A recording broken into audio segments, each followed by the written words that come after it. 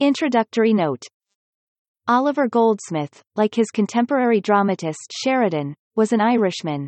He was born at Pallas, near Ballymahan, Longford, November 10, 1728, the son of Charles Goldsmith, a clergyman with narrow means and a large family.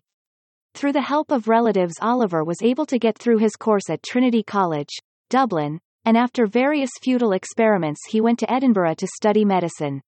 Deciding to finish his studies abroad, he set out for Leiden, whence he went traveling through France, Switzerland, and Italy, usually on foot, and earning his meals by playing to the peasants on the flute.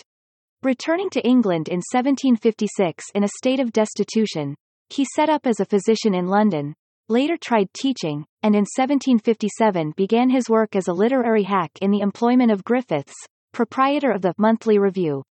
The next year he failed in an attempt to re-enter the practice of medicine, and for the rest of his life was dependent on his pen and the generosity of his friends for a precarious livelihood.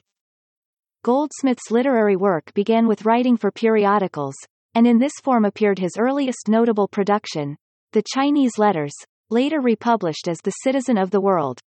His reputation was increased by the publication of The Traveller, in 1764, and still farther by that of The Vicar of Wakefield, in 1766, so that he obtained abundance of work from publishers and came as near being in easy circumstances as his improvident nature permitted.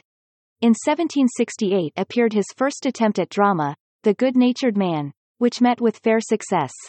The Deserted Village, issued in 1770, was immediately popular, and in 1773, She Stoops to Conquer, was presented at Covent Garden and scored a great triumph. But Goldsmith's money was usually spent or given away before it was earned, and he died on April 4, 1774, deeply in debt. Goldsmith shares with Sheridan the honor of being the only dramatist of his century whose plays are both read and acted today. She Stoops to Conquer, while less brilliant in both dialogue and characterization than The School for Scandal, is rich in amusing situations and still holds its audiences delighted with its genial and rollicking fun.